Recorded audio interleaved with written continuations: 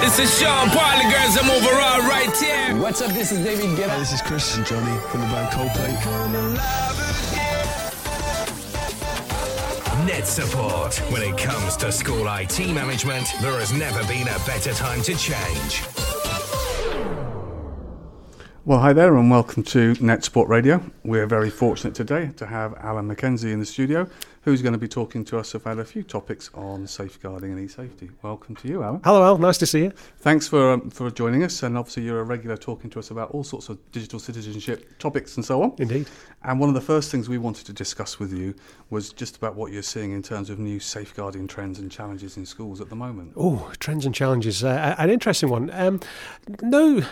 No real trends and challenges. They're all the old ones, if I'm honest. What we see are the old behaviours that evolve in some sort of way.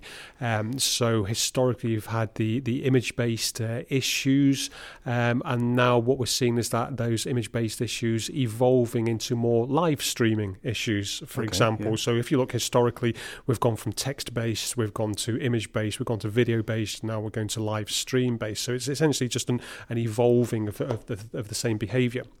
And although it's certainly not a big issue, it is becoming a concerning issue at the moment. My findings, certainly in primary schools for one, seem to fit the research that came out from ChildNet over the summer holidays, which suggesting around about 1 or just above 1 in 10 children getting involved in live streaming at least once per week.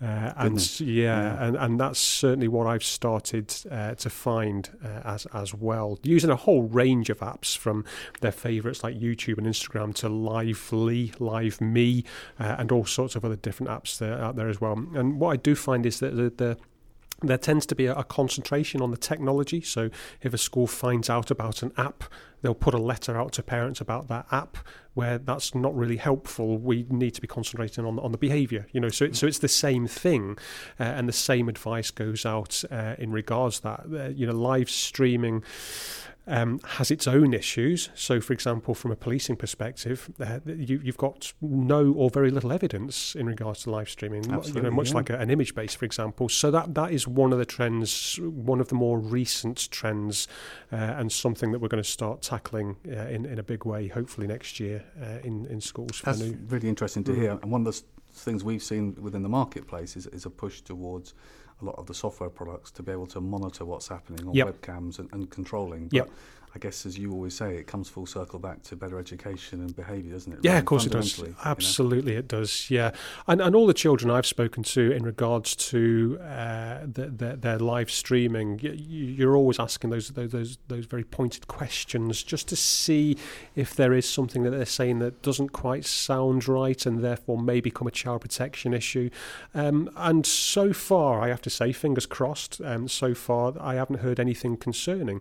So if a child does admit that they are live streaming, they'll say, but I've got my privacy settings on and I asked my mum and dad and my mum and dad are there with me, so and it's the usual thing that we see is that most children are using these things in an appropriate way. Whether they're supposed to be or not is irrelevant. They are using them in an appropriate way, but there may just be that one child that is exhibiting very concerning behaviour, and that's where the education comes in. Gotcha, that makes sense.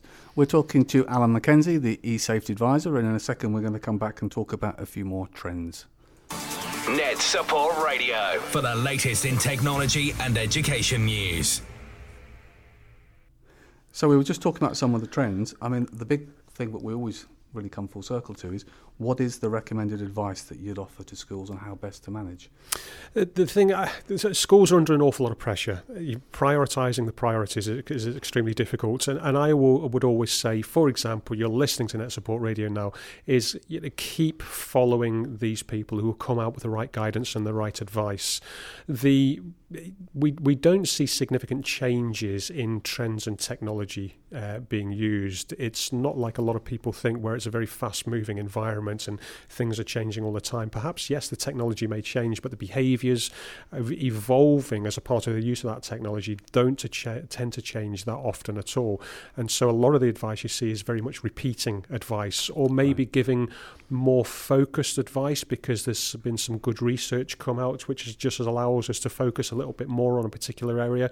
So I would always say, don't try to figure out everything for yourself. Most of the answers are already out there for you, and keep collaborating and listening to companies such as NetSupport and of course the government departments as well, DCMS, DFE, etc., just to find out what's going on. The safeguarding issues are always the priority, but just keep your ears open for any other issues you may be seeing as well. Now, of course, Alan, when we spoke at the big education debate that we did earlier in the year, one of the things that we all collectively agreed is sometimes the most obvious sites aren't always the ones that give the best advice or guidance as well. So it's very much about making sure that you find trusted sites. Absolutely, it is. Yeah, find find those half dozen organisations or sites that you trust and stick with those, because that's where you're going to get your information from. You're already swamped with work. You've already got lots of different priorities.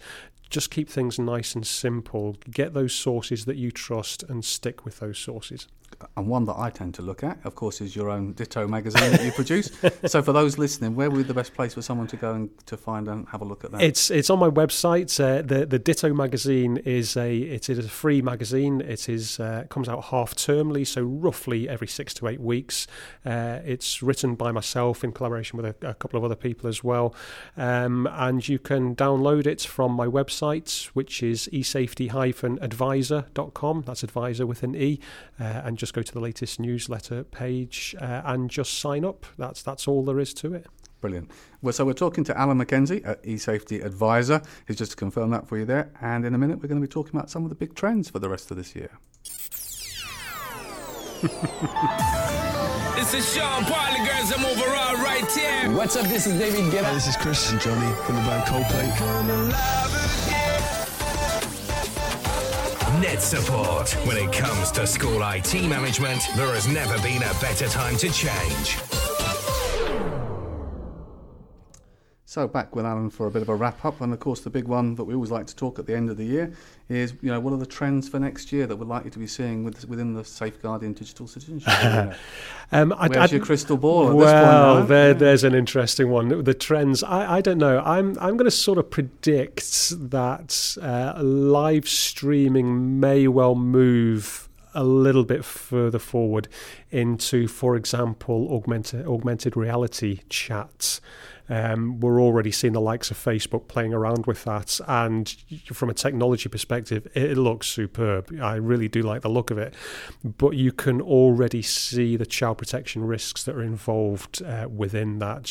Private chats within an augmented reality environment where you can appear to be somebody completely different and such like. So I think we might start seeing the beginnings of that next year. Sort of one of the things that perhaps has me more concerned from an educational perspective is the amount of things that are currently going on, the amount of new things that are currently going on. For example, statutory PHSE, relationships education in primary, section relationships education in secondary, the new government internet safety strategy green paper that's coming out. All of this is happening at once. And I'm not entirely sure whether we're seeing an awful lot of collaboration with all of this, and yet all of it impacts on what we very loosely call online safety.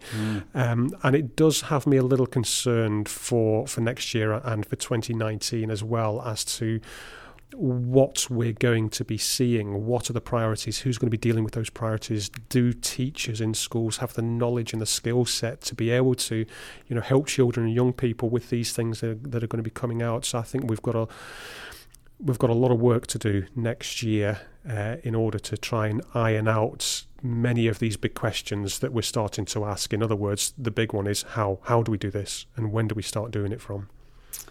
Thank you, as always, wise words, but I think it really reiterates the point of keep an eye on those trusted sites. Absolutely. Try and distill out the information that's really of value, and try and ignore some of the kind of predictive chatter that goes on around it. As always, it's a pleasure to talk with you, Alan, so thank you very much for your contribution today, and we look forward to seeing you at the next education debate that we have together. Always my pleasure, Al. Thank you very much.